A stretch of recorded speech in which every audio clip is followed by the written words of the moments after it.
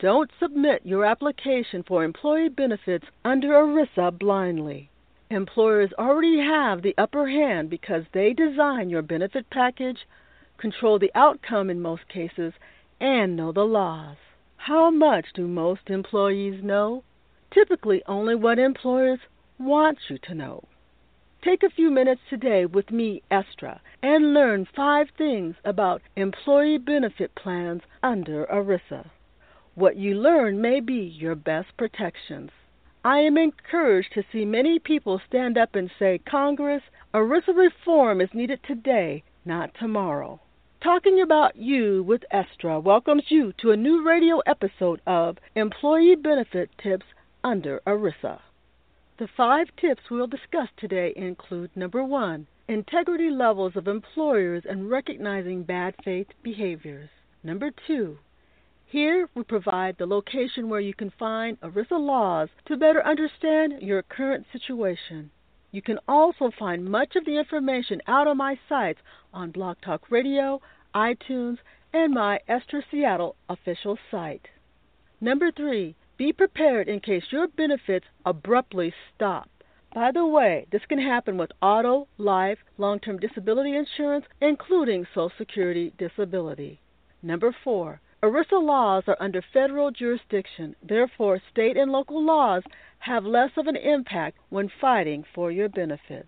And lastly, number 5, don't be intimidated into giving up your benefits because of the power and influence of employers. There are more of us than them, and when we stand together, we can bring about fair and just change.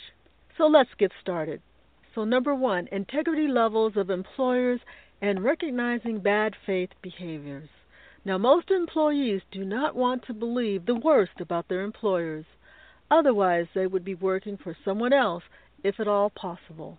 Yet, ignoring the signs of bad faith behaviors can lead most employees down the path of lost benefits, deep disappointment, financial ruin, lots of stress, which can also lead to poverty. The key is to recognize if your employer is attempting to dodge their responsibility and get out of paying your employee benefits after filing a claim. This is one of the worst times for employees to figure out who is friend or foe. After being injured in a car accident, employees' clarity of thought is not at typical levels, and many become more vulnerable because of independence lost because it's taken a back seat to personal injury recovery. Most employees at this time of insecurity want to believe they can trust their employer, and for the lucky ones, they can. For the unlucky ones, bad faith behaviors will cause more problems and stress than one could imagine. The safety net promise will someday evaporate, leaving far too many injured, fighting not only for their health, but also for their benefits. And why has all this taken place? In my opinion, when employers decide to be self-insured, meaning they are also your insurance company, they gamble that each month you'll be okay. And when this works out for them, they get to keep your benefit money. However, if you become injured, like in a car accident, they have to pay out on that claim, which does not make them happy because the money is no longer free. Now they have to work to keep this free money, which means denying it to you. Filing a claim with your employer can take 2 avenues. 1, they'll pay out your claim. By this time, your employer should have an idea about you, your work ethic, and your loyalties to the company. But thus far, how much do you know about the company?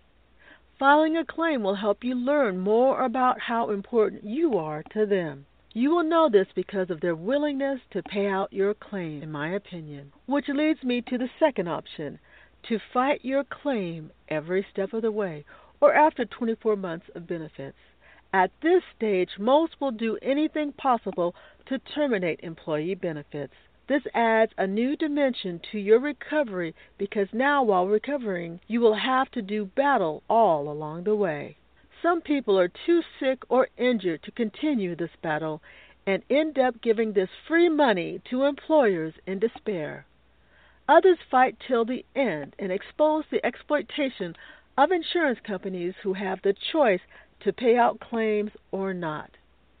My question is, why would those who have a vested interest in not paying out be able to make this choice?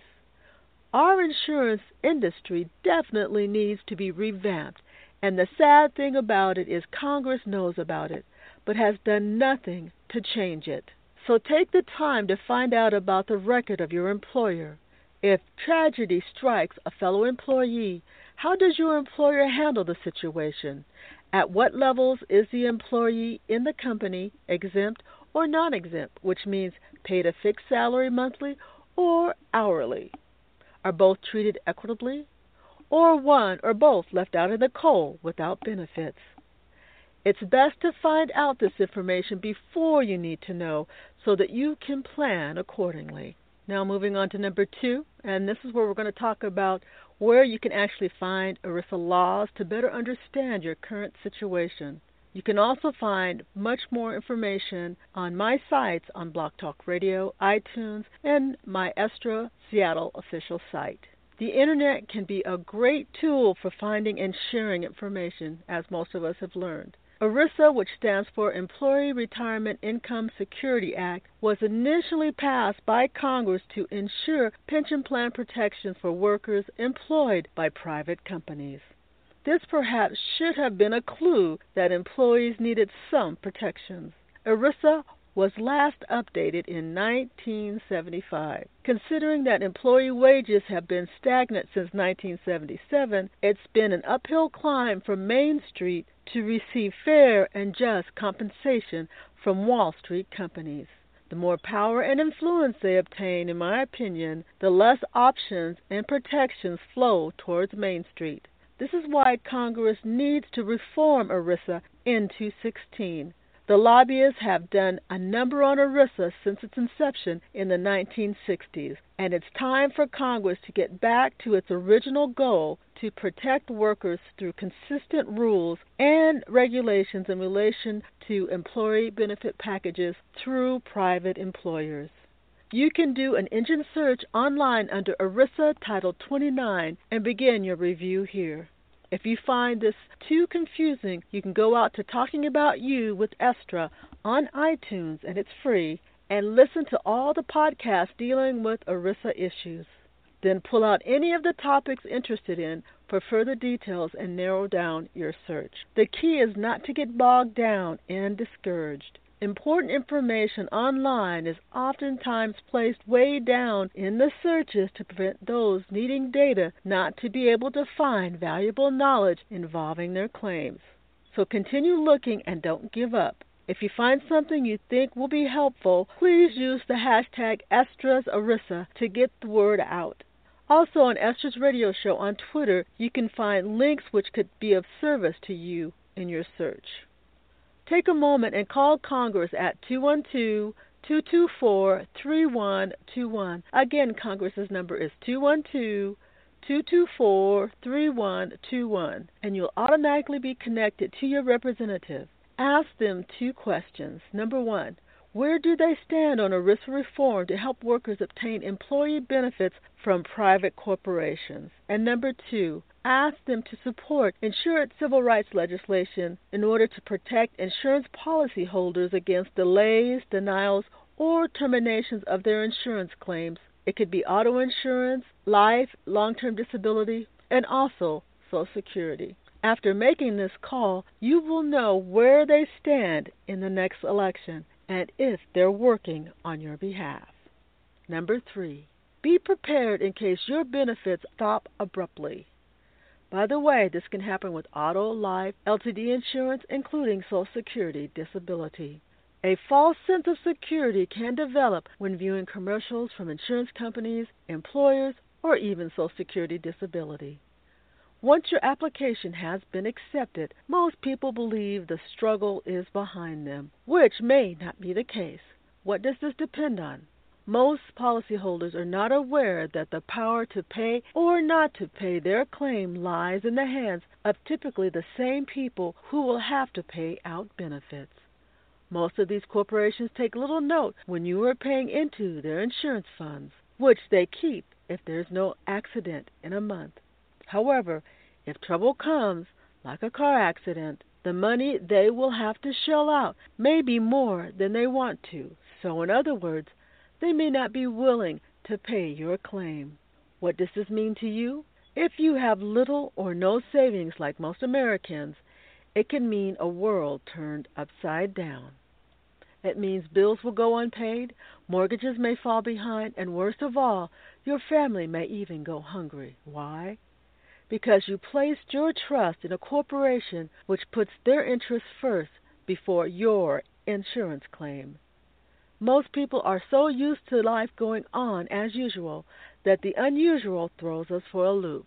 And when most of us are off balance, it's difficult to put our best foot forward and be our best advocate because the problems faced are larger than what we're used to handling on a regular basis. Add the fear of serious losses, and clear thinking goes by the wayside, leaving you in the hands of companies that may have learned how to prey on their victims for generations. Learning how to protect your interests means first evaluating, are you placing your money in the right hands? Should Main Street really be trusting Wall Street with their futures, especially during the time of a crisis? And would you be better off gradually saving for a rainy day so at least what you have is available to you in case a car injury or sickness occurs? Until patients are once again in control of their health care and insurance decisions, the changes of something going seriously wrong with your claim is something most policyholders cannot afford. Policyholders somehow went to sleep at the wheel. In prior decades, insured, meaning you, were in the driver's seat. Insurance companies realized it was your money that made their investment content. Today, however, the tides have turned and insurance companies concentrate more on their investors than their insured, from what I have personally observed. What about you? How have you been treated by insurance carriers or employers who are also your insurance carriers? More and more articles are coming out showing insurance companies or employers passing off more and more of their costs to employees, Social Security, or anyone else they can get to foot the bill for less cost to them. And frankly, in my opinion, the policyholder is the one who comes up short in most cases. If you've paid the insurance company for services, the agreed upon help should be tendered to the policyholder. If an employer agrees to pay 50% of an employee's salary, why should Social Security pay it for them? If you have a private insurance company that you've been paying premiums to, why should Medicare pay out a portion of their share while they keep the remainder for themselves, which typically still leaves a larger payment portion for policyholders? Somehow, from my perspective, greed has overcome the insurance industry and immediate changes are needed. The question is, does Congress have the courage to do it? Or are pressures from insurance company lobbyists too great to hold Congress accountable? What does this mean? It means citizens have to exert enough pressure to stop unfair insurance practices approved through Congress. Isn't it time to stop and look what your representative has been doing for the last year in Washington, D.C.? If they haven't been working for you, isn't it time to put someone in who will? This will be the only way to stop suffering too many people injured in car accidents experience because insurance company tactics are too big to fail, bringing disastrous consequences to you, the policyholder, when you're least expecting it. Number 4, ERISA laws are under federal jurisdiction. Therefore, state and local laws have less of an impact when fighting for your benefits. Why would Congress write up legislation that null and voids precedents made by states? Shouldn't all legislation serve the purpose to protect those citizens in which it was designed? When ERISA preempts state laws with the express goal of creating rules in favor of Wall Street corporations, which allow them to get away with behaviors that harm most of Main Street citizens that come up against them, in my opinion, our justice system has seriously taken a turn for the worse. Most of us only take notice when it impacts ourselves, families, friends, or communities. Most legislation is passed with Wall Street in mind when we are not paying attention. For if we were, how many of these types of laws would be passed? How many officials in Congress would have received their walking papers?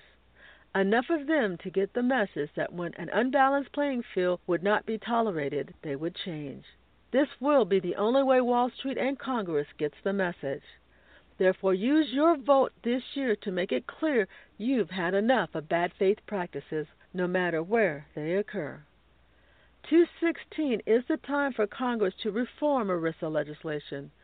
No other policyholder should have to lose something promised by insurance companies, employers, or Social Security disability just because the rules have been rewritten in support of those unwilling to pay out benefits promised.